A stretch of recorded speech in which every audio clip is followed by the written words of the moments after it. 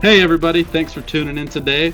I'm Doug Anderson here with Austin Cunningham, Justin Treese, and Riley O'Brien. And today, we're talking football. Today we're going to be starting a new segment called The War Room.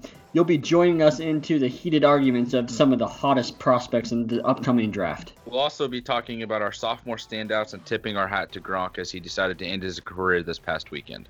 We also will be interviewing editor-in-chief and writer at Lion Lowdown, Logan Lamaranger. First of all, though, Logan, thanks for coming on our show. We definitely appreciate it, man. We'll have some pretty good conversations with you.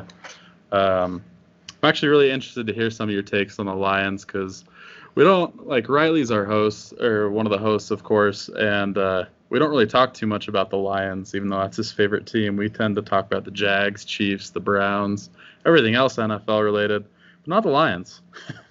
We don't have knowledgeable Lions football talk here, so you were my first guest to ask. Well, thanks for having me. Yeah, I'll talk all the Lions I can. There you go.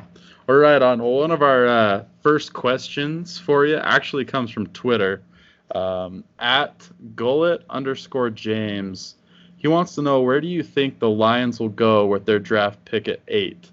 They have signed free agents in their biggest areas of need, like defensive end, tight end, corner, and all players who are under 27 years of age. They still need a right guard and a linebacker. But is there a player worthy of a top 10 pick in those positions? Yeah, so James actually, he writes a little bit at the Lion Lowdown, so I got to give a shout out to him. Oh, heck yeah. No, he's a good dude. Yeah, I mean, really with the free agent signings, yes, they filled needs, but I don't really think that precludes the Lions from taking any individual at that 8th spot, especially because that defensive side of the ball is so top heavy. There's so many good players that I could see the Lions going after at pick 8, and really you can never have enough pass rushers. I've been on the Brian Burns train for a while with the Lions. I don't necessarily know if that's who Bob Quinn, the Lions GM, will feel is the best fit because he is a little smaller. But Trey Flowers is more of your traditional down defensive end, whereas Brian Burns would be kind of that hybrid linebacker outside that jack position that the Lions have. And Devon Kennard is a nice player, but he isn't anything special when it comes to rushing the passer. He's a good, solid role player. And yeah, he was one of the bigger free agent signings the Lions had last year, but Kennard is still, he's only making $6 million a year. So I don't think he's necessarily supposed to be the guy. He's just a solid foundational piece. And so anywhere you can, along the line, the pass rush, I don't think can hurt. But you just look at that, the 8th spot, and the Lions have a hole at right guard.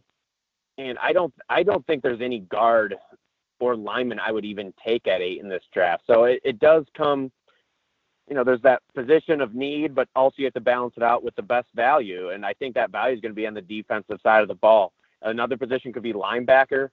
Devin White, there's mixed reviews on him. I'm not a huge fan of him. He's a lot like Jared Davis, who the Lions already have. I feel like they're clones of each other. They're both very athletic.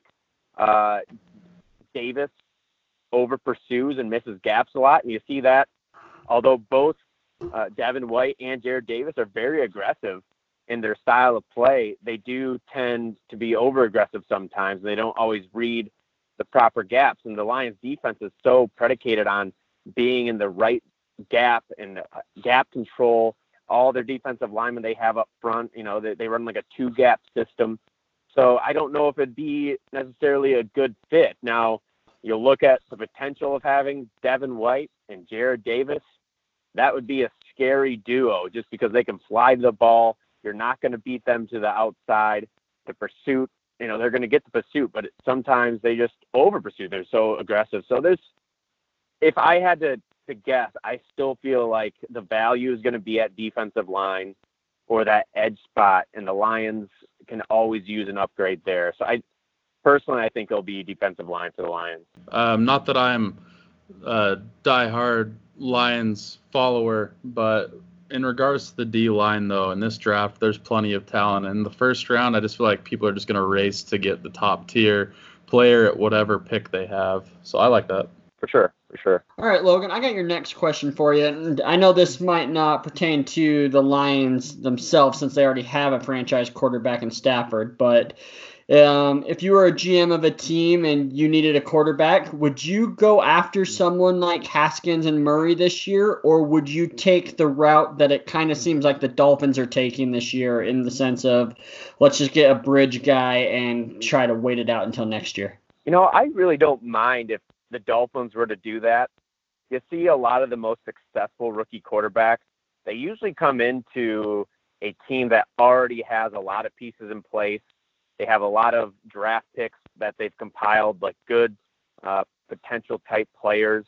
And then when these rookie quarterbacks come in, or these younger quarterbacks, they're put in a good situation. Now, it depends on what team, like you said. I don't think the Lions necessarily would be looking at quarterback. I know there's some reports out there, and there's plenty of Stafford haters out there that say the Lions should draft a quarterback. But I don't know from a Lions perspective that drafting a quarterback would really make much of a difference, and the cap hit to get rid of Stafford would be so great. I don't think it'd make a lot of sense, at least not this year. Now, for other teams, if you look at like last year's draft class for the quarterbacks, I would say I don't even know if Murray or Haskins would be in the top 3. And so I know every year these quarterbacks get pushed up to the top no matter how good they are. And yes, Kyler Murray's a very interesting prospect. He's a little guy, but he has the arm. He kind of fits today's mold of the mobile quarterbacks that can still run. And, you can't really hit quarterbacks anymore, so you don't have to worry about them getting injured. And there's been guys like Russell Wilson and Drew Brees who are on the shorter side, and they still have found success in the league. So I would understand someone liking Murray, but again, I don't think he's going to be one of those guys who really turns around a franchise. And especially if he goes to a team, say like the Cardinals, maybe with Cliff Kingsbury, he could really do well in his system. But, Rosen struggled last year, and I thought Rosen was a pretty solid prospect. So I'm not super hyped up on the quarterbacks in this year's draft. So it all depends on where you're at as a team. Like I said, the Dolphins, I don't think it's necessarily a bad thing that they might hold off for a year and try to build up some talent. Kind of what like the Browns did, where they had all these high draft picks, and they now have this team, and they insert Baker Mayfield now into that team, and they make a few moves. They have cap space, and all of a sudden they're looking like, division favorites, and they're trending up. And so I would prefer, if I was going to draft a quarterback, to have a team or a young core already in place, and that way you can really you have 5 years with a first-round rookie quarterback on a cheap deal. If you already have a team in place, you're going to have 5 years of having a cheap quarterback, and you should have 5 years of making a solid run. So I understand what the Dolphins were doing, and I kind of agree with that so far this year, with considering the quarterbacks that are available. Yeah, that's a great point. I hadn't considered how do Haskins and Murray stack up to last year's quarterbacks. Would you take either over Baker if you needed a quarterback? No, I really liked Baker Mayfield last year. You just saw his accuracy, and people didn't give him enough credit for his arm strength. Being a smaller, 6-foot quarterback, people don't assume he has a strong arm, but he has a really strong arm, and he puts the ball in tight windows. I know that Oklahoma offense, he had a lot of wide open guys he was throwing to, but even in those tight window throws, he was still putting them in there. And he just kind of has that swag of a leader. You could just tell he wants to be a leader. I haven't seen that from Kyler Murray. Dwayne Haskins being a 1-year starter as well. I just don't know, and that's something that we're not really privy to see the leadership qualities of these guys. But I just felt like Baker Mayfield was a great leader, and he had all the tools. And the only really knock on him, I felt like, was his size. But as we've already talked about, that's kind of old school NFL, where size is a big deal when it comes to quarterbacks. As long as these quarterbacks have big hands and they can, really grasp the ball, you don't have to worry about them fumbling.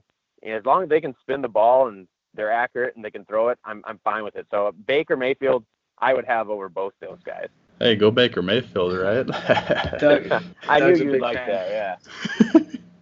So speaking of franchise quarterbacks, let's talk about Matthew Stafford. I'm a huge Stafford fan. You mentioned there's Stafford haters. I don't understand it. I think he's a very, very good quarterback. I feel like when he's one of those players, when he's on the field, your team has a chance to win. Do you foresee the Lions ever playing in a Super Bowl with Stafford under center? With the Lions past, it's so easy to say no. But last year was a bad year for Stafford. I'll give him that. I've been a big Stafford supporter, and I'm not trying to sugarcoat. Last year was not a good year for him. But you've seen him in years past. Yeah, it wasn't a good look, and it just fueled the fire for everyone who said it was time to move on from Stafford. And I understand when you have a quarterback for 10 years and he doesn't have a playoff win, at a certain point, it's the definition of insanity where you keep trying to do the same thing over and over again, expecting different results. But you just look at, so often Stafford's compared to these younger quarterbacks that come in and have success instantly. And so many of these quarterbacks that come in and have instant success are because they're put around a team that they have a running game. Not once has Stafford ever had a top half rushing unit in the league. And then outside of 2014, the defense has really been, so-so. Last year, the Lions put together a good defense towards the end of the year.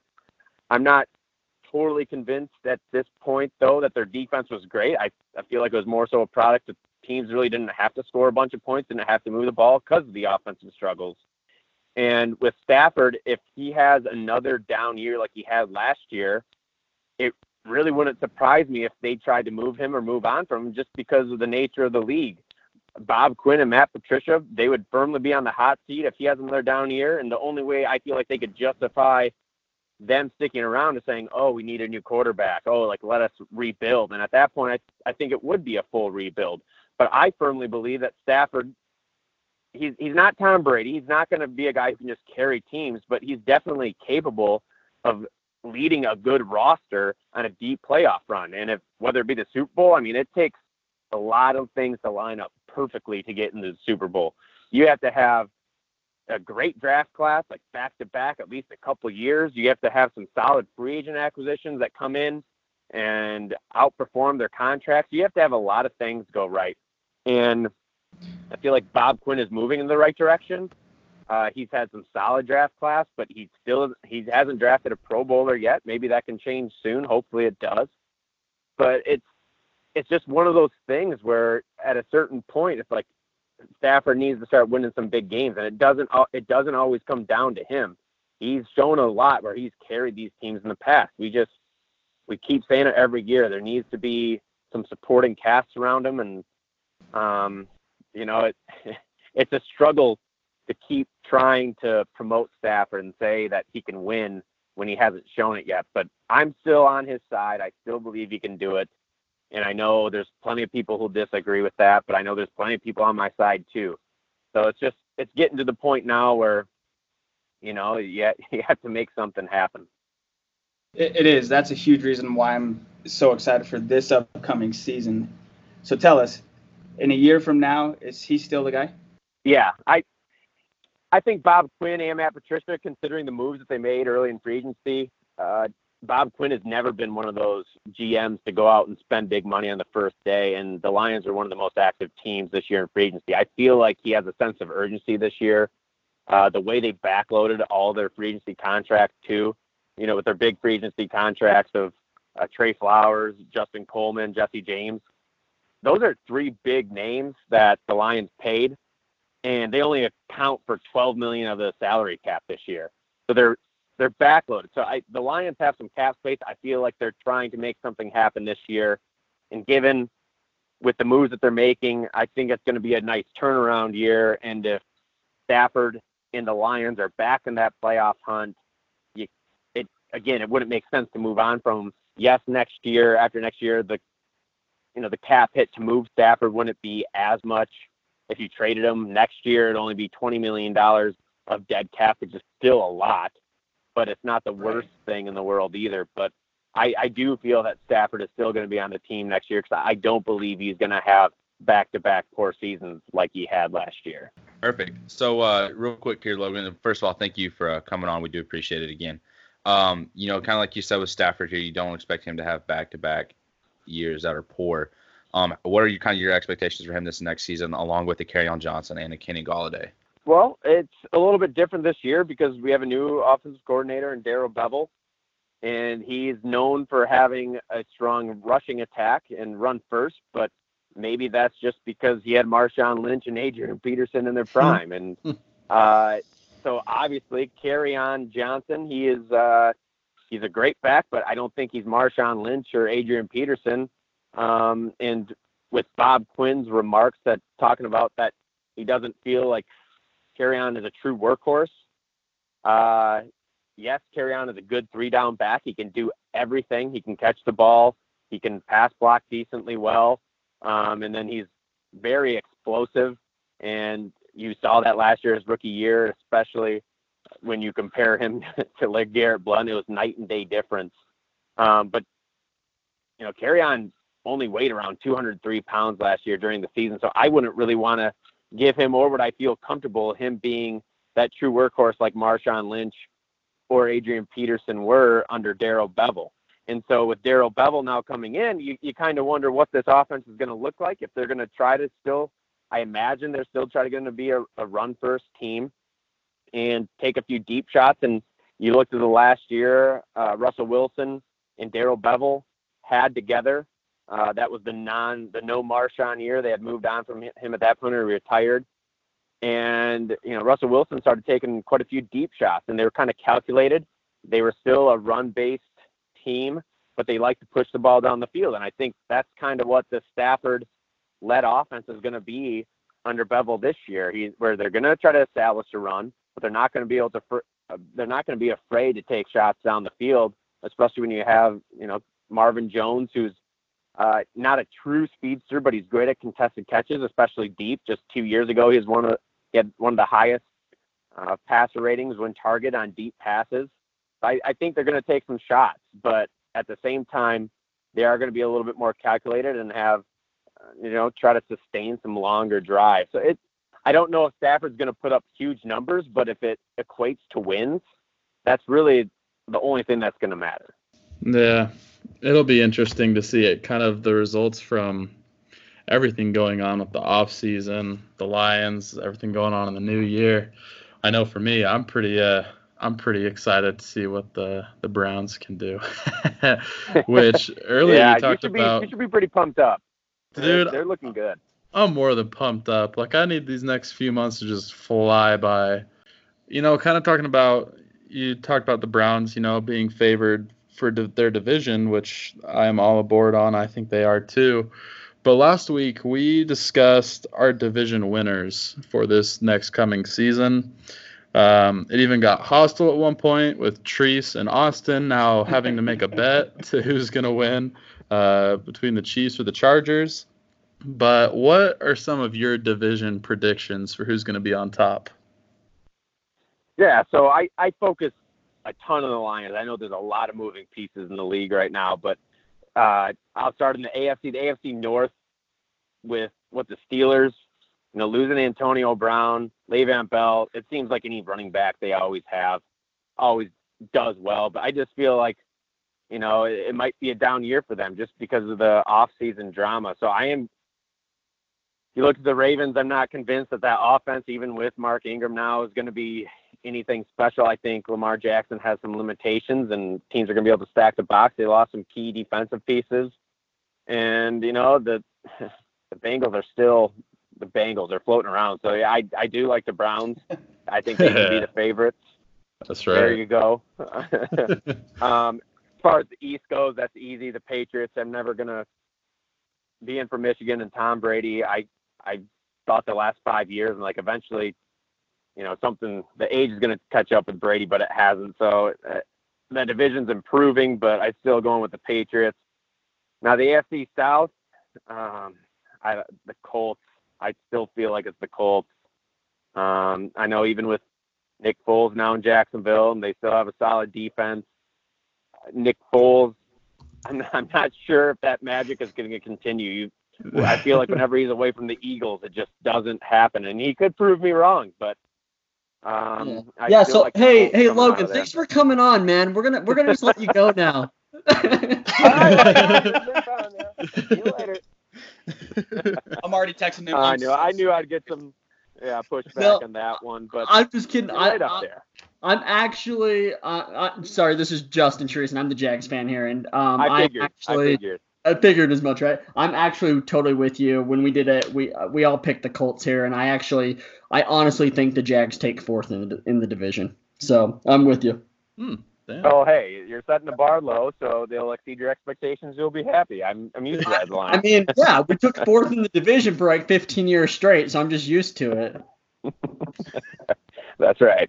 That's so sad. Yeah, it is sad. It's sad. The AFC West is a toss. The Chiefs. Kansas City. Yeah, I think I'm gonna go with the Chargers, Chiefs. I don't think Mahomes is gonna be able to do what he did last year because that was just an insane season. But even with that, the offense is still super talented. The Chargers, they're so enigmatic. You just never know really what you're going to get with them. And I do feel like they have a good defense, though, which really helps out. And then having Melvin Gordon and Phillip Rivers, you can't really count them out. It could be a toss-up. It could just come down to injuries. Who really knows what can happen on that front. So NFC West, I think the Rams, even with Seattle, they're always solid. San Francisco getting Garoppolo back, but I still think the Rams are the powerhouse of that division. NFC South, again, maybe I'm just copping out here going by all last season's favorites, and I know there's a huge turnover every year from, there's always a team that goes from last to first, and there's some surprises, but I still think the Saints should be favored in the NFC South. NFC East, I want to say the Eagles. Carson Wentz, if he can come back and fully healthy and return to that, form that he had just a couple years ago, I think that could go a long ways. And now the NFC North. I left this one for last. I really would like to say the Lions would be in first, but it's a tough division. So you're going to say Minnesota. Screw it. I'm going with the Lions. I don't care. Let's do it, Logan. It's hard to be realistic sometimes. I know. Peer pressure. I'm going with the Lions, but I'm going to say that the Vikings and the Bears. I could see the Bears having kind of a fallback year, and the Vikings, they underwhelmed last year, but I think they could turn it around quick. It's going to happen. Hey, that's just staying true to your pride, man. I love it. Tree said last week the NFC South is, in his opinion, the most difficult division in the league. I feel like every year it's the NFC North. It's the combination of our ineptitude and then also the Packers, Bears, Vikings. I guess you could debate it all day, but if we can get that NFC North, I'm going to say it started the night of this podcast. Started right here. Yeah, I mean, every division's pretty outside of the AFC East, and the Patriots, and it's just everyone else. I feel like, every year that most divisions are pretty good, and there's some natural up and downs of each division. But the NFC North last year was tough, and the Packers, even with Aaron Rodgers having a down year, you just can never count them out. And Aaron Rodgers, when healthy, like last year was the first time I think he had ever not won 10 games if Aaron Rodgers was healthy the whole season. So you really can't count them out. And both the Vikings and the Bears, outside, I mean, the quarterback positions for both of them are, they're a little iffy. But the rest of the team is solid. So if Cousins or Trubisky can step up and play really well, both those teams could be scary. Yeah, I totally agree with you. What's your thoughts on the news coming out that Bears and Packers are starting off the season on Thursday night? Yeah, I think it's a good game. It's tough to root against both teams. I mean, I feel like I hate the Packers maybe a little bit more. That's fair. That's fair. Because the Bears, at least the Lions, outside of last year, like the previous 5 years, the Lions had the Bears number. So the Lions have a long history of losing against the Packers, except for the last 2 years. The Lions are 4-0 against the Packers, so I'll gladly take that. But again, it's just the Packers growing up, it's always just, I always felt like it was always the Packers going from Brett Favre to Aaron Rodgers. It's just not fair. Yeah, absolutely. I feel the same way with the Colts. I mean, going from Peyton Manning to Andrew Luck, I'm just like, what did all of us do to deserve this? So, It just doesn't happen in the NFL. Like, back-to-back quarterbacks of that caliber, the Lions, Matt Stafford has been the best quarterback by far in the last 60 years of Lions football. So it's who did we have before Stafford? Kitna? Oh, we had just about everybody. Zerlovsky, Culpepper, Kitna. Culpepper. You could just keep going back. Harrington. I remember Joey Harrington. I thought Garcia. Harrington was going to be the savior. Like, I really did. I thought he was going to be so good. But, Yep. I was pretty young when they drafted him, and I guess I didn't really know better. And I just was like, oh, it's a high draft pick on a quarterback. Finally, the Lions have a quarterback, and it just never really happened. And yeah, he's especially Joey Harrington's a nice enough guy, but it hurt. I don't know if you heard that recent audio of him basically saying that the Lions coaching staff had no idea what they were doing when he was around. I think he was trying to place some blame elsewhere, but it was pretty hurtful what he said about the Lions coaching staff. Oh, shoot. I read it. right. I don't know if Austin or Doug, if you guys did. If not, I'll send you the link. We don't need to talk about it on our podcast, man. It's just depressing. It's just too depressing. All right, Logan, I got another question. Kind of going off of what you were talking about earlier, you were saying how you didn't think that Kerryon Johnson may not be like the true workhorse and being able to carry it, like how Marshawn Lynch did in Seattle. So do you have anybody like in the draft or free agency that you kind of think would be a good complementary player to him? Just naming a few guys. I know that Spencer Ware came in to visit last week, so maybe a Spencer Ware, or in the draft, maybe like a Justice Hill out of Oklahoma State. Yeah, I think in free agency, the Lions brought in Spencer Ware for a visit, and no contract was agreed upon. But then shortly after, the Lions signed Malcolm Brown to an offer sheet, and the Rams matched that contract. So the Lions are kind of back at that looking in free agency. And I think Spencer Ware fits well what the Lions are looking for. I think the Lions would like to have, running back behind Kerryon, who might be a little bit more power oriented or a little bit bigger of a back, but still, has some pass catching abilities. And that's Spencer Ware. I think he'd be a nice, reliable RB2. And Kerryon Johnson, I'm not saying he couldn't be a workhorse, but again, given his injury history, he had a bunch of nagging injuries while at Auburn. And then last year, you saw when he started getting the majority of the carries, he was injured and ended up out for the season. So I just don't think it's wise. I think the skill and the abilities there for him to really, do everything, but he just, I wouldn't want to put that much pressure on him. So yeah, Spencer Ware, I like. TJ Yeldon, I'm surprised I don't know if you guys have heard anything about him visiting with teams, but he's kind of had a slow market, it seems. And he's another guy who's a little bit of everything, maybe not great at anything, but can still be maybe a decent RB2 treat. I don't know if you have more information on that. What do you feel about him? Yeah, so I really like TJ Yeldon. I was a big fan of him ever since he was on the Jags. Always was a supporter of wanting them to re-sign him again.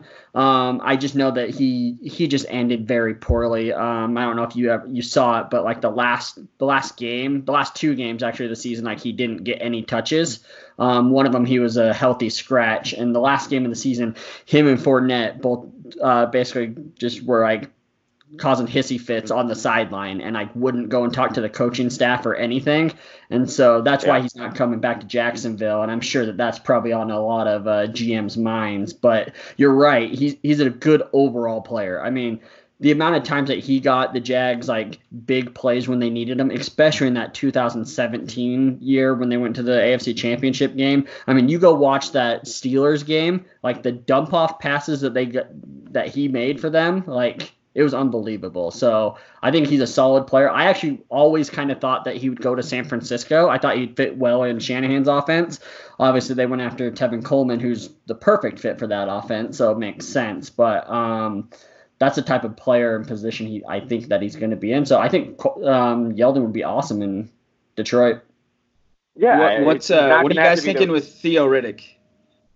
Sorry, Logan. He's interesting because if the Lions bring in another running back that can catch the ball, because Kerryon Johnson, he's a great receiver. He's very dangerous after the catch. And Theo Riddick, he has a high price tag. It's $4.5 million this year. And if they cut him, they could save, I want to say it's almost $4 million. So there isn't a huge cap hit to let him go. And he really didn't look like the Theo Riddick of old. He didn't make as many people miss. He had some drops, and that's always kind of been the name of his game, is just being a really reliable receiver. And he isn't a good – he's gotten better throughout his career, but he still isn't a true running threat. And he isn't super fast. He'll make someone miss, but he always has these big juke moves that will juke out one guy. But when he's going through traffic, he's wiggly. He's got some wiggle to him, but he just – I don't know if age is catching up with him, and he has a big cap hit. So I could see the Lions trying to trade him or move on from him just if they bring in another guy who is a well-rounded back. So it'll be interesting to see what happens. And the Lions have cap space, and they're not hurting for cap space. So I don't know if that would factor in too much, but I could definitely see the Lions trying to trade him at some point. Did you want me to get into a couple of draft running backs? I know you mentioned – no, I was just wondering if there was I was just wondering if there was somebody that you're like, oh, I would love him like in mid rounds, because obviously they're not going to be taking somebody in round 1 or round 2. But I was kind of just curious if you had maybe somebody you had your eye on. Yeah, I mean the running backs this year, they're pretty disappointing. Like David Montgomery and Devin Singletary, both guys that just looked like good football players, and then they did not test well at all athletically. And I know that's not huge at the running back. But I would like the Lions' second running back to have, a real threat, because, outside of Kerryon Johnson last year, Zach Zenner, he's good, but we kind of know what Zach Zenner is.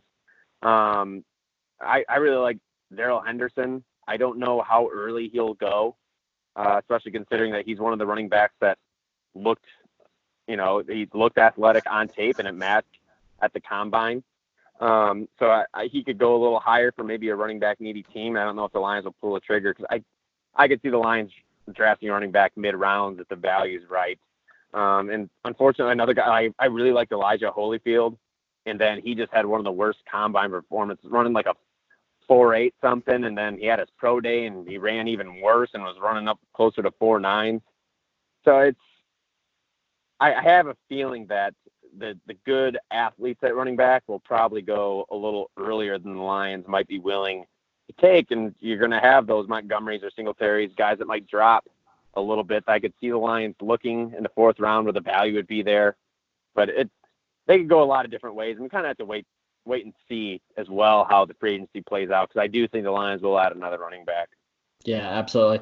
Just for the record, I am such a big fan of Miles Sanders out of Penn State. I think he's going to be just like, I think he's just going to be an outstanding player in the NFL. So hopefully he doesn't last to 4. If you're looking at round 4, hopefully the Jags take him in round 3, but we'll see how that goes. Yeah, I like Sanders as well. And he's another guy who actually had a pretty good combine. Yeah. Again, that's not everything for running back, because so much relies on vision. But if you want, a true threat, you need to be athletic. And I don't know, maybe I'm just a sucker for athleticism sometimes. I'm with you. Logan, love the answers, man. So, hey, Logan, in regards to a player that has ever let you down, whether they're in the league or not anymore, just who's somebody that's disappointed you? I mean, really, there's a Lions player that has broken my heart. Growing up, I mentioned it earlier with Joey Harrington. When you're younger and you don't really know what you're looking at, and you just have all these names, especially those Millen years where Matt Millen was a horrible GM, but he always drafted these big name guys, and he drafted a lot of receivers. Charles Rogers is definitely up there on the list. But I'm going to throw a little curveball here, because I was a huge Amir Abdullah fan. And he was a guy that I liked a ton in the 2nd round. Yes, he was smaller, but in college he would break a bunch of tackles.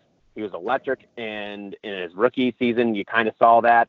And then even in his second season, before the Liz Frank injury, it just looked like he was going to be like a Devonta Freeman type almost, where he makes people miss, but he's also powerful. And once that Liz Frank injury happened, there's just not a good history with players and those injuries. And I think it kind of showed with Abdullah. Just he didn't look like he always had his footing under him when he was making cuts. He would trip over himself. I don't know, too. At some point, Ameer Abdullah went vegan. And I don't know when exactly that happened. But for whatever reason, after that injury, not only did it seem like he lost a little bit of his juice, but he also seemed to get tackled so much easier than he ever used to. And for a guy I was so high on and I was so happy when we got him, he has really just fallen off the map. And he actually did just get recently signed by the Vikings. And I think there's a role for him, but he's never going to be, I think, the player that I thought he was. So it kind of hurt me when I was talking him up so much when we drafted him. And then after that rookie year, we had those big flashy plays. Just, his first career run was a touchdown, and he just made Eric Weddle, look stupid. He was on skates. I had such high hopes for him. So I know there's a long list of Lions players that I could say, but I'm going to go with Ameer Abdullah. He's up there for sure. Treese, you remember we were watching that draft at your house. You were pretty excited for me being a Lions fan when we drafted him. And I remember the 16 season opener against the Colts.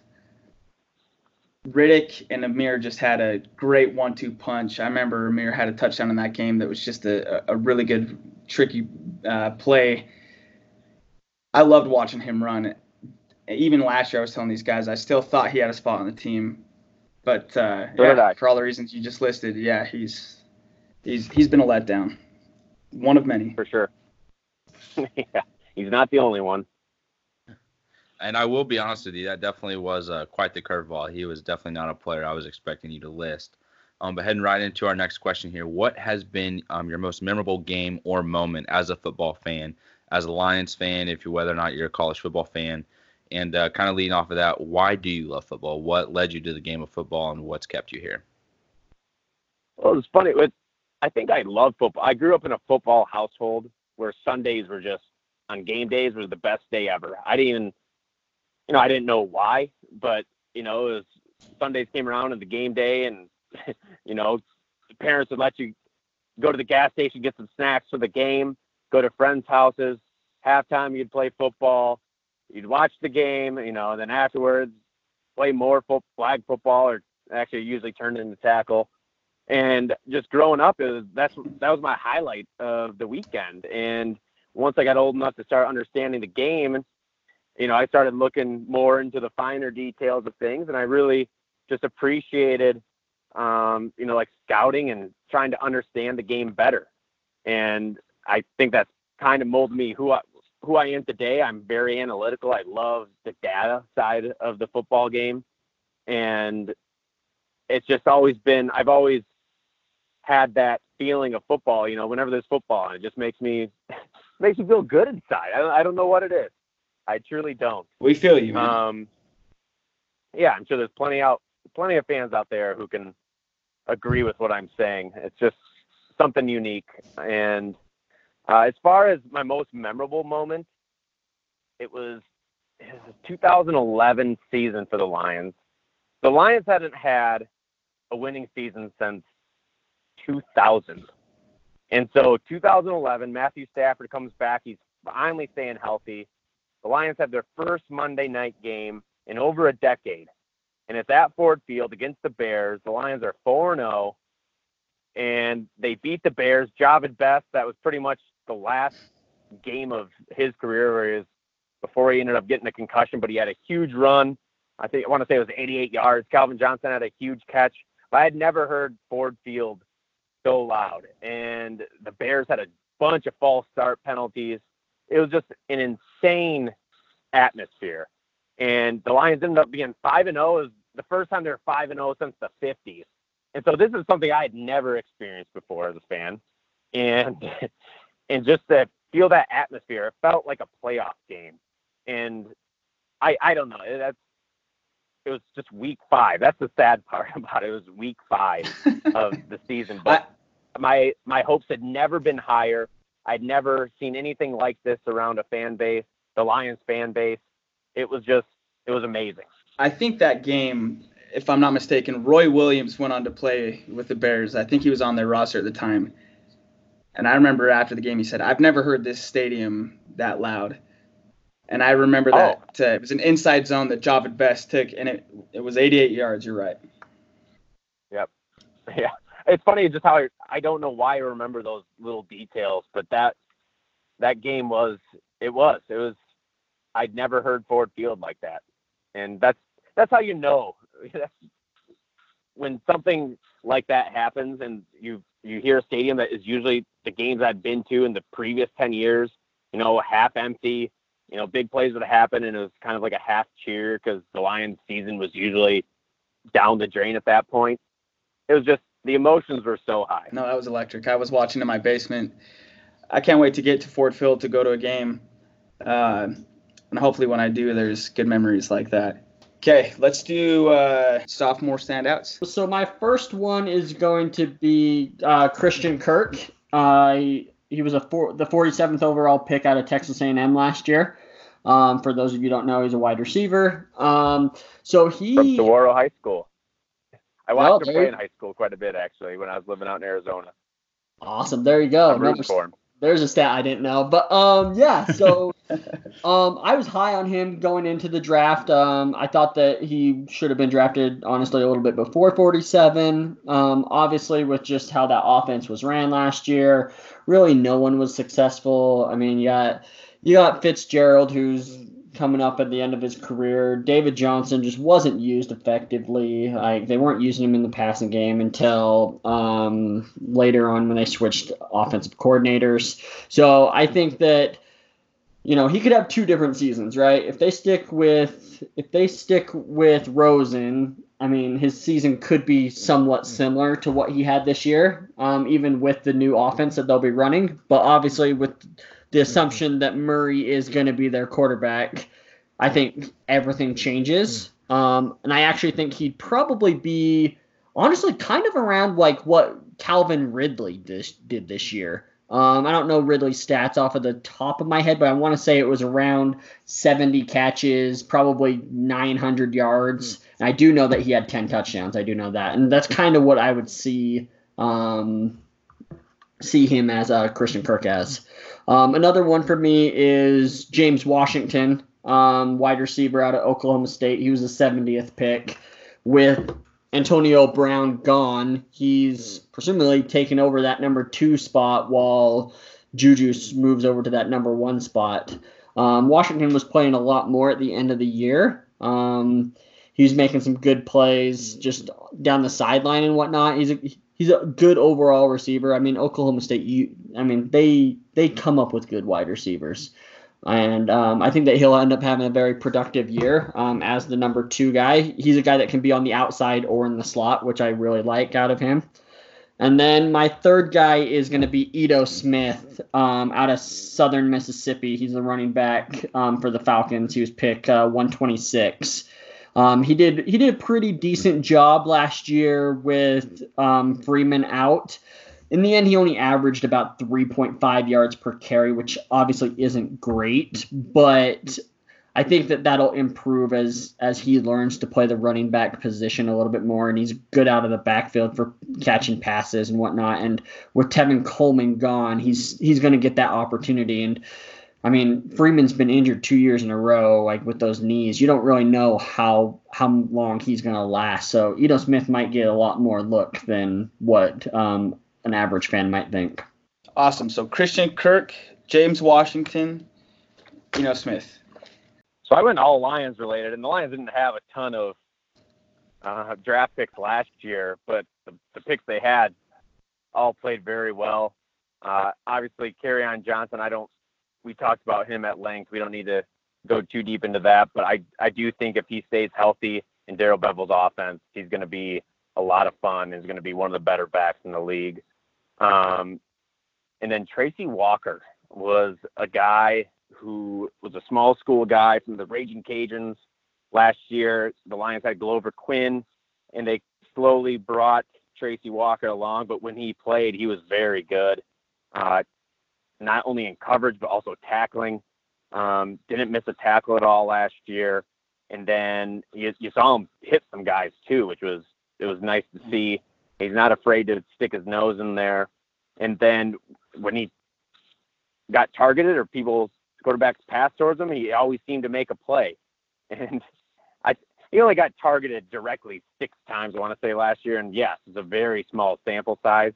But the interception that he had against Cam Newton was a great play where he stole the ball from the receiver. He should have had another interception against Garoppolo that ended up getting called back, but it was still a really nice play where he undercut the receiver, or the running back, I should say. He's going to have a bigger role this year with Glover Quinn not being there, and I'm expecting big things from him. And then lastly, Deshaun Hand, a guy the Lions traded this year's 3rd-round pick for to take him in the 4th round last year. And he did everything really well. He's super athletic. He was the number 1 high school recruit when he went to Alabama, and he just played very well last year, just doing a little bit of everything. And PFF, I thought it was a fun little stat that his pass rushing grade was the highest pass rushing grade for any interior defensive lineman since the inception of Pro Football Focus, and that includes Aaron Donald's rookie year where he tore it up. So he's a guy who's a little bit unheralded right now. Not a lot of people know about him, but I think he's definitely going to be on that national radar if he can follow up with another good season. Kerryon Johnson, Deshaun Hand, Tracy Walker. Yeah, for mine. So I'm actually going to go with 2 Browns and then 1 non-Cleveland Brown. But the one that I'm really excited to see how his second year is Antonio Callaway. You know, you have Jarvis Landry, Odell Beckham. They're definitely going to be the main priority for the defense to stop them. But Callaway's a burner. The thing that confused me with Callaway last year is he would be wide open and have a pass right to his hands, and he'd drop it. But then he'd be in the red zone and make these insane contested catches where I'm like, well, why the hell can't you do that on everything? But I'm really excited to see what he does, as Odell and Jarvis are going to get the majority of the attention. And I'm excited to see what he does. Not that he's going to be the absolute best receiver, but I am excited to see what he's worth, because John Dorsey, of course, took a risk on him, kind of got in some trouble, and he's kind of changed and turned his life around. And I think the Browns are a great fit for him. But I'm also excited to see how Denzel Ward does towards the end of the season last year. He's kind of suffering with some concussions, but I mean, before that, the dude was insane. It was a lockdown corner, contested catches with the best of the receivers out there. He's really damn good. Good enough to make the Pro Bowl as a rookie. I'm excited to see how he does battling his concussion issues. But then also another player I'm really excited to see is Darius Geis. I mean, it's hard to say that it's his second year, sophomore season, when he didn't really get a rookie season, but that's just how it is. And I'm ready to see him just tear up any opposing defense that Washington faces. Antonio Callaway, Denzel Ward, Darius Geis. Doug, I got a question on that. Is Darius Geis going to play quarterback for him too? He might as well. Yeah, throw it, catch Wildcat. it. There you go, Wildcat exactly. every play. Yeah. He'll be Wildcat.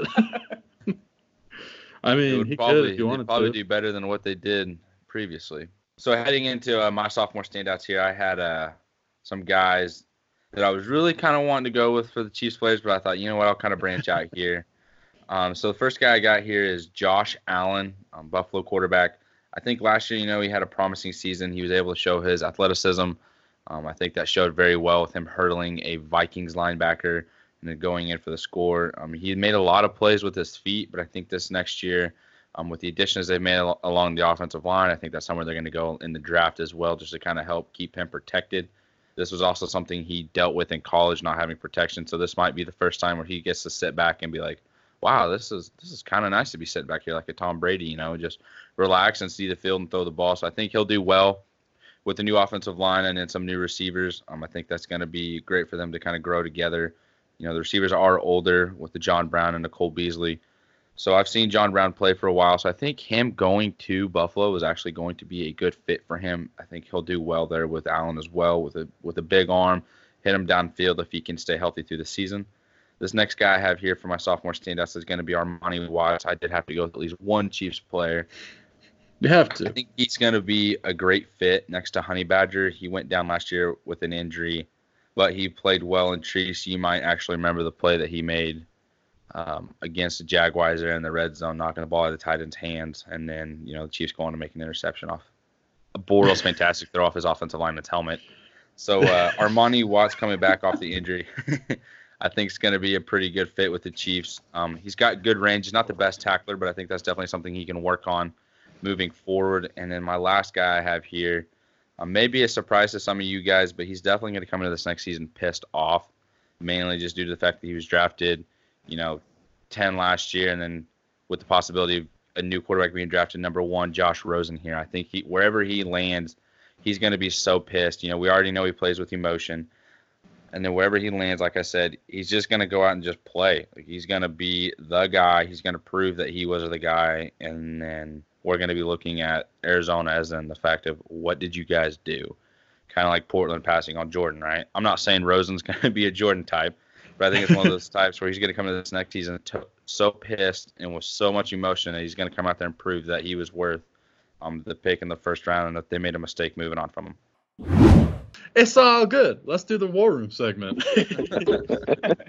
Okay, so what I'm thinking with this, so we'll do like acting as a GM as though I've already narrowed my choice down to 2 prospects.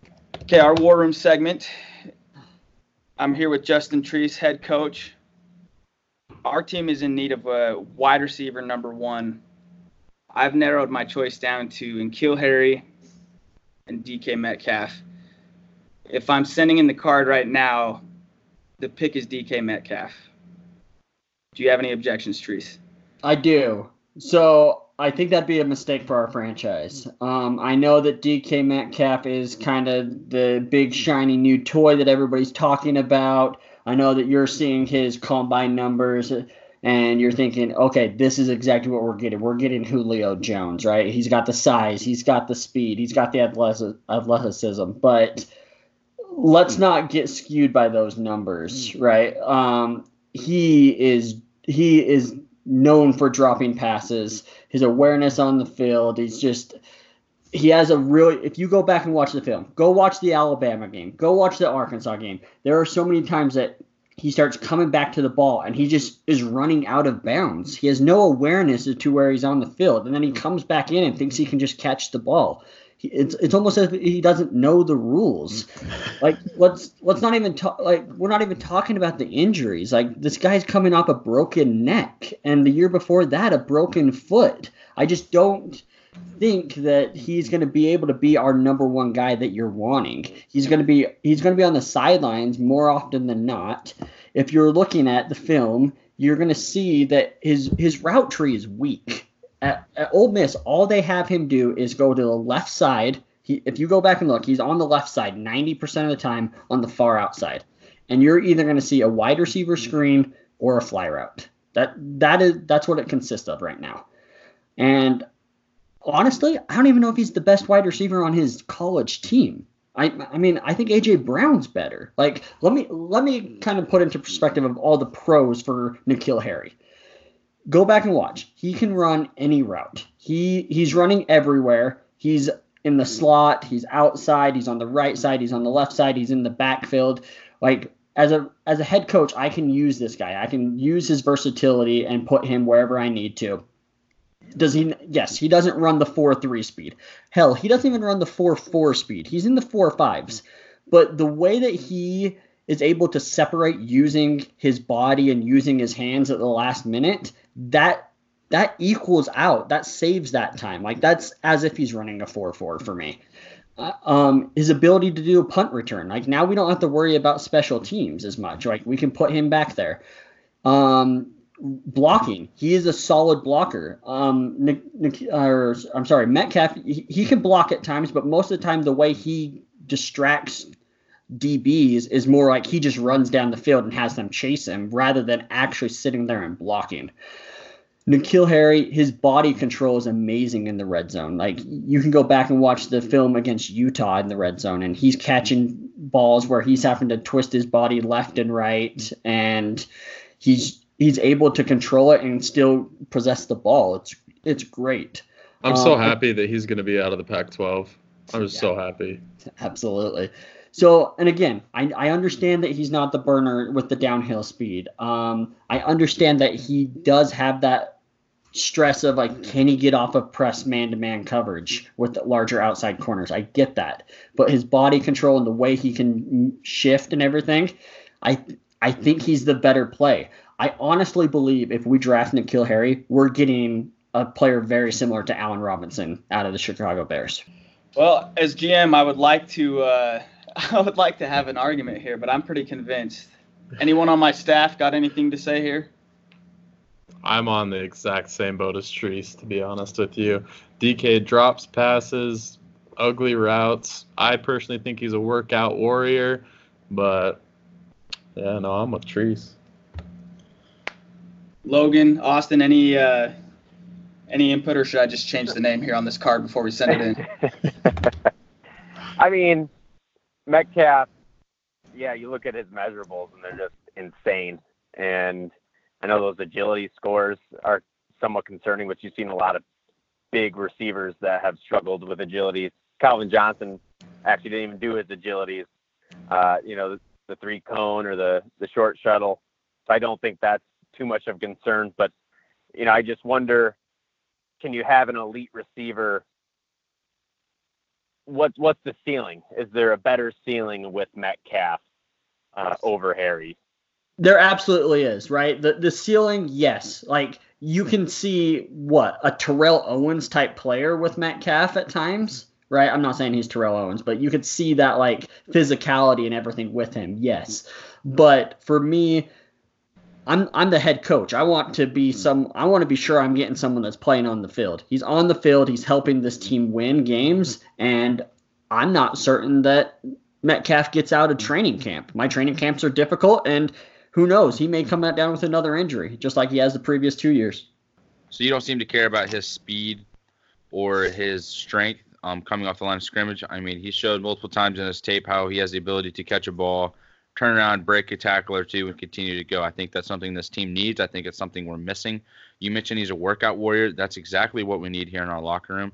Have you seen the way our receivers have been playing? I don't want a guy that came in and performed decent at the combine. I want a guy that lit it up. He's a big name, and that's exactly what we need here. So why do you want someone who performed average with a guy that's here lighting it up and someone that can here change the culture? You just said so yourself. He has the potential to be a Terrell Owens. Why don't you want that? Well, for me, I don't think that you mentioned average. I don't think N'Keal Harry is average at all. I think you watch his film, he's the one making plays left and right. He's the one putting up 1,000-yard seasons when DK Metcalf has 1,400 yards total in his career. I mean, yes, if we want to go, hey, boom or bust, we don't care. We want either this amazing guy or we're okay with having maybe the biggest bust of our franchise. Sure, go. I can't afford that. Well, I'm the head coach. I need somebody that I can count on to be on this team. We can be creative with him. We can move him all around. And I know that DK is very physical and able to get off the line, but I believe in the ability that N'Keal Harry does on using his body control to be able to get open. I see him being able to beat press coverage. I see him being able to beat man-to-man in the NFL. All right. I'm making the decision. Right here is the GM. We are selecting N'Keal Harry. Doug, send the card in. Okay, Logan. Here we are. We're up next year in the draft. We've got a big decision to make here. Our need is clearly edge. What two guys do you have? Present them both to me and tell me which one you think is the best choice for this team moving forward. All right. So currently on the board, we're looking at either Montez Sweat or Brian Burns. And they both are athletic specimens. Montez Sweat breaking that 4.41, 40-yard dash, very impressive. The 40-yard dash isn't everything. I know He graded out and tested out very well in all the athletic departments. But at the same time, you watch his film and you don't see quite that bend that the elite pass rushers have. There's a lot of different ways to win in the NFL at edge, but it's those guys who can get around the corner and sell. If they're going to win with speed and they keep beating guys with speed, they have counter moves. And Brian Burns is a guy who not only is only 20 years old, turns 21 shortly, but Montez Sweat is still almost 2 years older than him. So you're looking at developmental and you're kind of prospecting, or you're projecting, I should say, what these guys can become. And Brian Burns, yes, he's undersized. There was a big knock on him, but he comes into the combine at 249, which is still very respectable for an edge rusher. Again, like I mentioned, he's still developing and still growing, and he has something you can't teach with bend. Both these guys are athletic. They both can fly around, but Burns provides more versatility. You look at him at the combine, he's a guy who looks like a receiver when he's running drills. There's something unique there that you just can't teach, and that's hip fluidity and flexibility. And yes, Montez Sweat looks the part, and so does Brian Burns. But you look at Burns, and I still feel like he's going to be the better projection and a guy who has more upside, strictly due to the fact that he can bend the edge. So let me ask you this, Logan. With Brian Burns, one of the biggest weaknesses that I've seen listed is he gives away his position when he's setting the edge. Do you see that at all? That's something that can be coached up. Yes, that's a fair point. I mean, every guy has flaws, but it's something that can be coached. And going back to that point of just that natural bend, I don't think anyone in the class has a better bend than Brian Burns. And I know I didn't mention it too. I feel like Burns is also a little bit cleaner of a prospect. Montez Sweat was kicked off in Michigan State as a freshman. It never really came out exactly what happened, but it had something to do with weed. Montez Sweat has turned that around and then played it off well, that he's learned and grown, but that's still something to consider. And also considering too, Montez Sweat has a heart condition. They still allowed him to participate at the combine. And it's going to really depend on our doctors. Our doctors apparently have cleared them as far as I've heard, but it's still something you have to bring into consideration. But there's going to be flaws with every prospect. But I think Burns' flaws are more coachable, and he's still developing, where I feel like Sweat is a more finished product right now. But you want to draft someone who has higher potential, and they're both similar players right now at this time, and Burns still has room to grow. Okay. I'm convinced. I like Burns more based because of that flexibility. We had Dalton Reisner on our show not too long ago, and he actually said that one of the hardest players he's ever played against was Montez Sweat, which I'm not going to knock on him at all for that, because I don't deny it. Watching Montez, he's an amazing player. Burns, though, I feel like is a little bit more versatile. Can play whether it's hand down or even in a stand-up form. So his flexibility does it for me, to be honest with you, especially early in the draft. And Logan, I'm right there with you, man. I think those are some great points. My head was kind of heading in that same direction as well. So I think that's where we'll go ahead and go. Thank you for your input. Do appreciate it. So let's go ahead and get Burns written down here, and then let's go ahead and select him. Send it in. Nice. Stamp it. Send it in. Stamp it. I freaking love it how we're acting like we're actually like sending this shit in. Just like, all right, send it in. I didn't know I had to have we got the chops for this. That's right. I mean, yeah. This is actually the first time we've ever done the War Room segment. So we didn't tell you, Logan, you're drafting for the Lions tonight. Well, that's what I was envisioning in my mind. So. Yeah, no, perfect. To be honest with you, when I do mine, I'm envisioning the Browns. So, all right. It's my turn. Treese is your GM. Oh, great. What's up, buddy?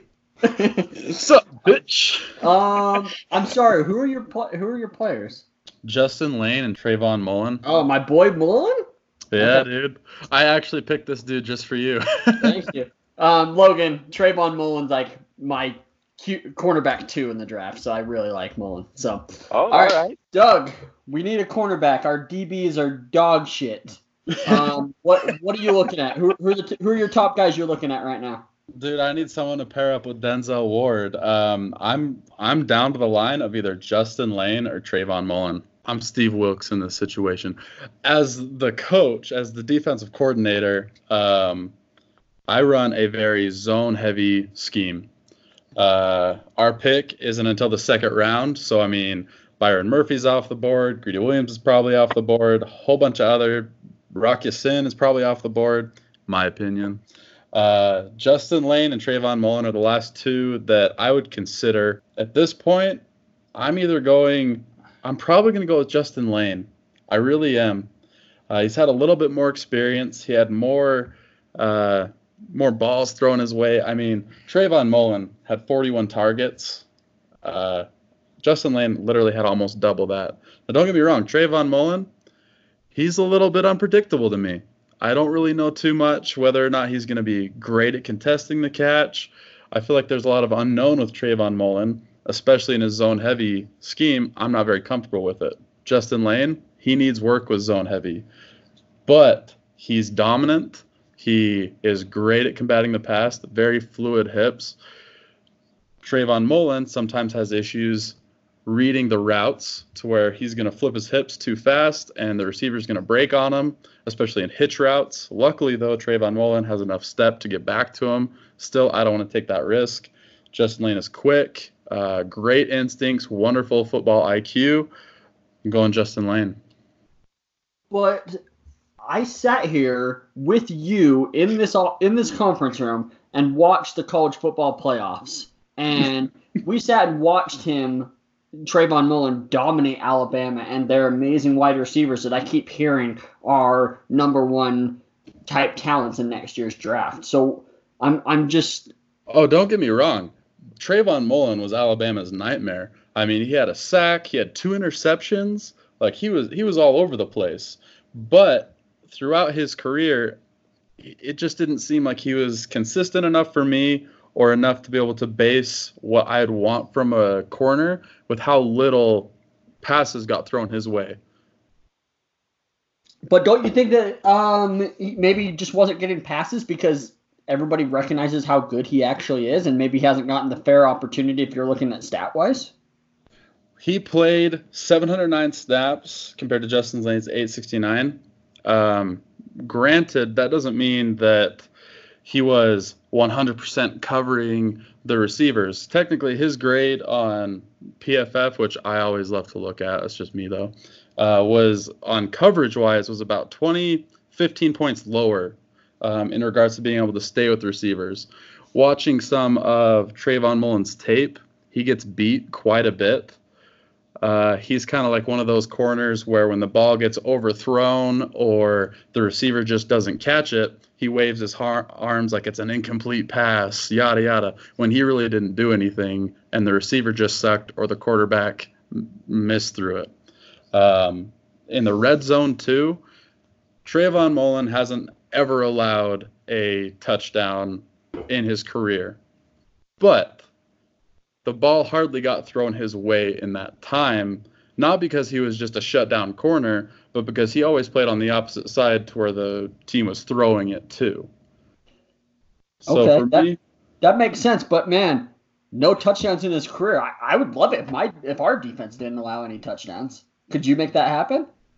Hey, if I got Denzel Ward on one side and then Justin Lane on the other, I don't doubt that. Trayvon Mullen didn't allow touchdowns in his career because I'll be honest with you, at Clemson, if that D-line's coming at you, you're not going to make any damn good throws. So Trayvon Mullen did have a lot of help with the D-line to where it seemed like the quarterback had to panic to where like, oh shit, where am I going to throw the ball? I got to get it out.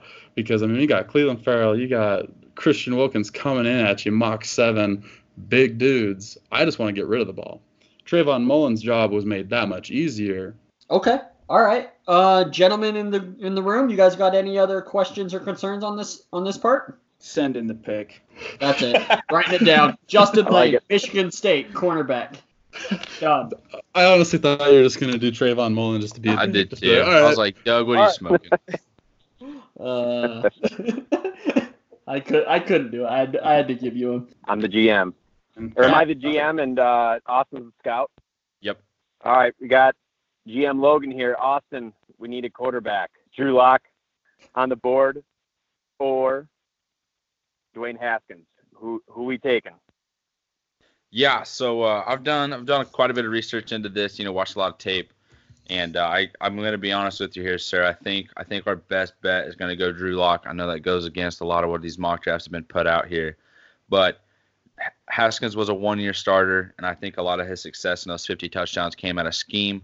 I think with a great supporting cast, he's able to do that. With Lock, we got to see 4 years of it. We got to see him grow each single year. I think that's a plus for him as well. His scheme is not as great as it is as Ohio State. They don't produce the amount of talent at Mizzou like they do at Ohio State. Being a local guy, I can admit that as well. With Locke, though, that strong arm is there. The thing that he lacked was his mobility, was his footwork, keeping his feet underneath him when he throws, and then making the right decision. I think each year that started to progress. He started to see the field better. He started to understand defenses more. And in his senior year, I think it really showed, his ability to make plays on his feet, escape the pocket, make off-balance throws. So now that he is learning this past offseason, kind of like what we see Josh Allen face last year with, getting their feet correct to be more accurate and get the ball down the field, make a quicker decision. I think that's something we're going to see with Locke. So long-term, I think Locke is our decision over a guy that had 1 year where maybe a lot of his success was based off the scheme.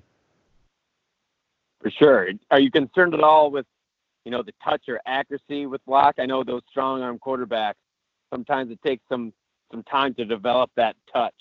Do you think he's capable of, getting some touch?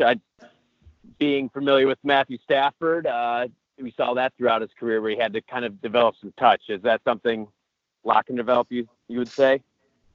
I think it's something that, he does have. He does understand that. And like you said, sir, that he's going to need to kind of develop that as the season goes on, maybe year 2. I think this is a good situation for him to come in, get a year of experience, learn to develop that, learn the offensive system, get used to the speed of the game here at the next level.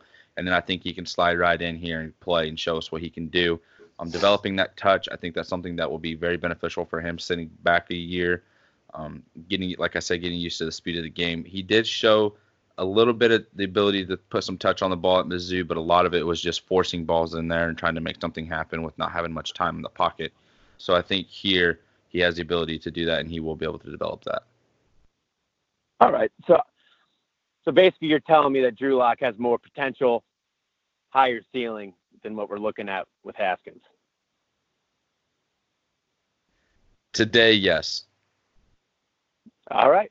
Well, Okay, Austin. So I'm sorry, I trust you. Jim. I'm going to jump in here. So I got a whole bunch of questions here because I do a lot of research on these quarterbacks, and I actually have Haskins. If you would have put him in last year's class, I would have had him as QB3, right behind Baker Mayfield and Sam Darnold. So, I mean, Haskins is a big time player. He's got a big time arm. He came in during the combine. He was able to drop anything that we talked about. He checked every single mark for us. Yes, he only had 1 year, right? But in 2017, he came in to that Michigan game, biggest stage you could come in. Biggest stage. Came in and dominated Michigan. He did not give them any bit of hope that they could come in and come back and win that game. This year at Ohio State, 50 touchdowns. 8 interceptions. You don't have to worry about him throwing it into coverage and forcing things like Drew Lock. I mean, 70% completion. Like, that's exactly what we're looking for in a quarterback. Drew Lock in his career is around 55% completion, and his footwork, it was a mess during his college days. I know that he's working on it with Jesse Palmer right now, and he's doing great, and he's doing everything that he needs to, but how certain are you that footwork's not going to just go back to the way it was the moment that he starts getting pressure? So I'll go ahead and answer this in the way that you start asking these questions here. At the combine, I think he did just as well, if not better than Haskins. I've been here, say this before. He threw well. He made every throw, ran well. Everything that he was asked to do, he did extremely well. He did well at the Senior Bowl as well. So his stock has done nothing but rise since the season ended. And going here to Haskins, I think a lot of that was scheme-based. I mean, how many throws do we see kind of going maybe 2-3 yards up the field, thrown sideways, or just being scheme-based? And that game against Michigan that you say, how much of that was Ohio State's defense stepping up and stopping Michigan? How many turnovers did Ohio State's defense have? Can you say that's the same for Mizzou? What did Mizzou's defense do? Hardly anything. So you see that with Drew Lock here. Yes, his footwork is something that needs to be worked on, and he has worked on that. Now that he's been out of school, that's the only thing he has to do is play ball. All he has to do is focus on his footwork, focus on getting ready for the season, and then once he's there, all he's got to do is prove it. So I think this is mainly a fit of a scheme-based, where he was at school, the talent that was based around him, and then where they're going to translate to the NFL. All right. Yeah, I mean, with Locke, I feel like in the big games, he kind of faltered under pressure a little bit. But you think in the NFL, he'll be able to change that. And I understand we are saying it's projection, but just looking at, like, I've watched Drew Lock in the Alabama game and Georgia. He had multiple turnovers. Is that going to be limited with better footwork and learning to develop touch? I just need to feel comfortable inside that his flaws are going to be able to be overcome, because you don't always see that with quarterbacks. Sometimes their weaknesses in college are still their weaknesses in the pros. So it is a little risky, but if you feel confident, I mean, we can go with it. I need you to quell some of my concerns there, but I feel it. Yeah. So we going with Locke, or are we going with Haskins here? Well, you guys are my scouts. I'm just the GM, so we'll listen to you. You're the quarterback guru here. We're going with Locke. Put it on the card. Send it in. Book it. Nice. Let's go. Cool, guys. You're way nicer than I am, Logan. I still would have went with Haskins. Yeah, I'm surprised you didn't. I'm not gonna lie, you did that. I hated that. I didn't know if I had the option to. I didn't want to be a dick. Like, no, you should have. Straight dick, dude. You should have. Yeah, I think moving forward, there's going to be a lot of times that we start disagreeing. This would be the first time we're like, yeah, sure, we're going with it. Yeah, I was so surprised. Like, no, dude, Locke sucks. I hate him. I do too. I think a lot of us aren't the biggest Locke fans, but I picked that and I was just like, oh man, why did I decide to do this? Because I went to the Senior Bowl with Bleacher Report and I interviewed him. And it was like a one-on-one thing for Bleacher Report's Instagram. And I was like, hey, what's a pro player comparison for you? This dude straight up looks at me, waves his hair to the side, and goes, yeah, I think this is a pretty big take, but I'd like to compare my game to Aaron Rodgers, just the ability to make those off-balance throws. And I was like, dude, get out of here. Like, you are not Aaron Rodgers in one, like, not at all.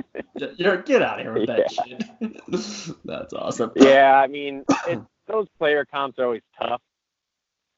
Especially when I try to even do them, because it's like, if you project a player or you say a player has similar traits to, an all-time great, you immediately put those expectations so high. And there's certain aspects of his game that maybe are like that, but you're not going to be Aaron Rodgers and throw those off-balance throws. Aaron Rodgers, the flick of the wrist, just running while he's thrown. It's just, yeah, you're not going to be able to do that, but maybe he didn't put too much thought into it before ever, and I guess that's understandable. But yeah, comparing yourself to Aaron Rodgers, that's I don't know about that. Yeah, seriously. Yeah. Thank you for coming on, Logan. When we do our outro, we're going to be sure to talk about your Twitter account and all the work that you do and where you do it and everything. So we'll give you a shout out there. So, but again, thank you for coming on, man. It was really awesome to have you on and get your insight on a lot of Lion stuff specifically. So thanks again, dude. Cool. Thanks again, Thanks, dude. guys. Take care. Have a good one. You too. Bye. All right. So, question for you guys now. After that wonderful interview with Logan, I am not even going to try and pronounce his last name. I already forgot how to do it properly. But, question for everybody. What player that no longer plays would thrive in today's game? For me, it is Percy Harvin. I think that the way that this game is played with all the jet sweeps and the little somehow their passes, even though they're really handoffs, and just the short game and being able to just find creases. Total pass happy type offense. I just think Percy Harvin would fit in today's game very well. Treese, that's a good play right there. I like that. For me personally, I'm going to go ahead and stick with a Chiefs guy, Priest Holmes. I think back in his day of playing, it was just hand the ball off, however many times a game, just run it up the middle, see how much you can get, and then, hey, let's do it again, and on third down we'll pass. In today's game, it's a lot of passes to the running back out of the backfield. The running back even has their own routes, going upfield. We saw that with Kareem Hunt for the Chiefs. So I think seeing Priest Holmes be able to do that, I think he would have shined even more, because for a good 2-year stretch, he had solidified himself as one of the best running backs in the game. If you go back and just look at his stats in that 2-year stretch that he had with the Chiefs, ungodly numbers, right? Ungodly touchdowns, yardage, tackles broken. So I think seeing him in today's game would be awesome, and just the versatility that he had shown then and what it would be like today. I like that. For me, I'm going actually an Oakland Raider. I mean, yeah, he's in the Hall of Fame, but I feel like it would have been an even more insane career in today's game. But I'm going with Tim Brown. He is an absolute stud, beast. A lot of people thought that he could have been par for par with Jerry Rice, but barring an injury, his stats kind of went down a little bit. Still a freaking Hall of Famer, so no knocking him there. But with how much the receivers are protected, the speed of the game, I think Tim Brown, honestly, would have been the best receiver in today's game if he played today. I'm going to go ahead and go with Barry Sanders. His vision. I'm just kidding. Barry Sanders. What was that, Treese? I was just saying that that's not someone I would have thought of, because I guess I wasn't thinking of Hall of Fame player, so I really like that. Yeah, cool, guys. I just want to also say, how much would you guys pay for a 30 for 30 of the 2007 Florida Gators? A lot of money. I think I would give up like half of my life savings. Like I'm not talking that much, but I need, dude. I'm poor as fuck, dude. It's fine. It doesn't matter. Yeah, dude, I need my $2. Sorry. But like I need to know what it was like in Gainesville in that year. I mean, the personalities there are just amazing.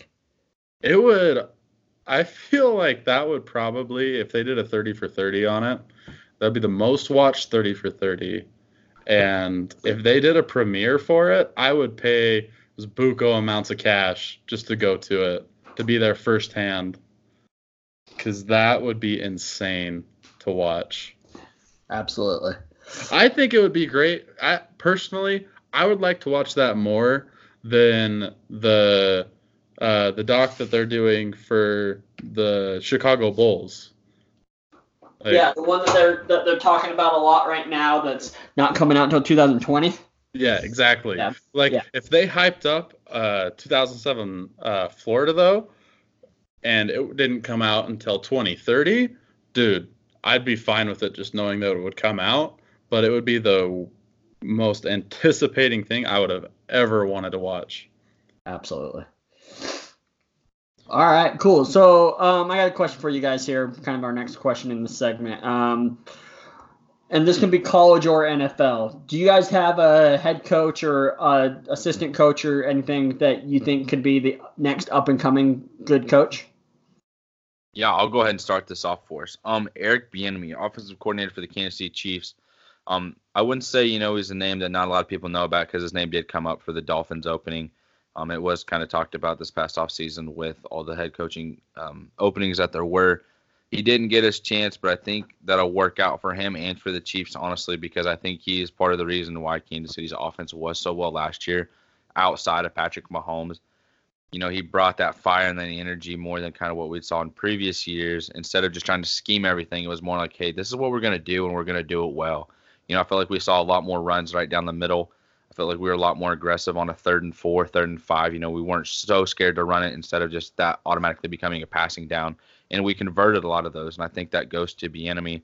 So seeing him transition from a running backs coach to an offensive coordinator for 1 year, almost getting a head coaching job, Now he's going to be a offensive coordinator for 2 years. I mean, the door is going to be wide open next year for him to wherever he wants, wherever job openings there are going to be if the Chiefs have another successful year with him as a OC. And for me, it's Jeff Scott, the wide receiver and passing game coordinator for Clemson. I think what he's doing there is amazing. Like, look at all these wide receivers. Clemson's wide receiver you at this point, right? Like, they're turning and burning wide receivers, and what he's doing with all the young guys this year was amazing. I'm absolutely shocked that he's not a head coach in college right now. I think he's going to be within the next year or two. I like it. Now, really, it's that time where we talk about freaking Gronk, man. He's done for now. That's what he says, at least. Yeah, absolutely. So, called it a career on Saturday night via Instagram. An amazing career for him. Where do you guys have him ranked all time in the tight end position? Number 3. Yep, number 3, behind Gonzalez and Gates. Okay, I have him number 2. In that order. I have Gonzalez 1 and Gronk 2. See, I think it's just unanimous. Tony Gonzalez is the greatest tight end. But I have Kellen Winslow Sr. and then Gronk and then Antonio Gates. Okay. Gronk, in regards of the uniqueness of a tight end, I mean, an amazing receiving tight end, stellar blocking tight end. But I think what really made people fall in love with Gronk was just him, just his personality. Like, he's he's a freaking party animal. And it's a successful party animal. You know, he's not like a Johnny Manziel where a guy goes and parties and then come and does awful. He'll go and party and then remember exactly what they talked about in the meeting and then go do everything correctly on the field. Yeah, no, dude, he's a good dude. The only thing I never liked that he did was when he body slammed that the Bills corner when he was already on the ground. Like that was kind of a douchebag thing to do. Other than that, I've loved everything about Gronk. Yeah, absolutely. It's actually kind of disappointing that he wasn't able to stay more healthy throughout his career. It would have been amazing to watch him be healthy for a full. I mean, I know he had a 9-year career, but say he was healthy for 6 full years, right? And just to see what he would actually have done would have been amazing. Well, he only had one season of 16 games, played one full season, didn't he? Yeah, that's yep.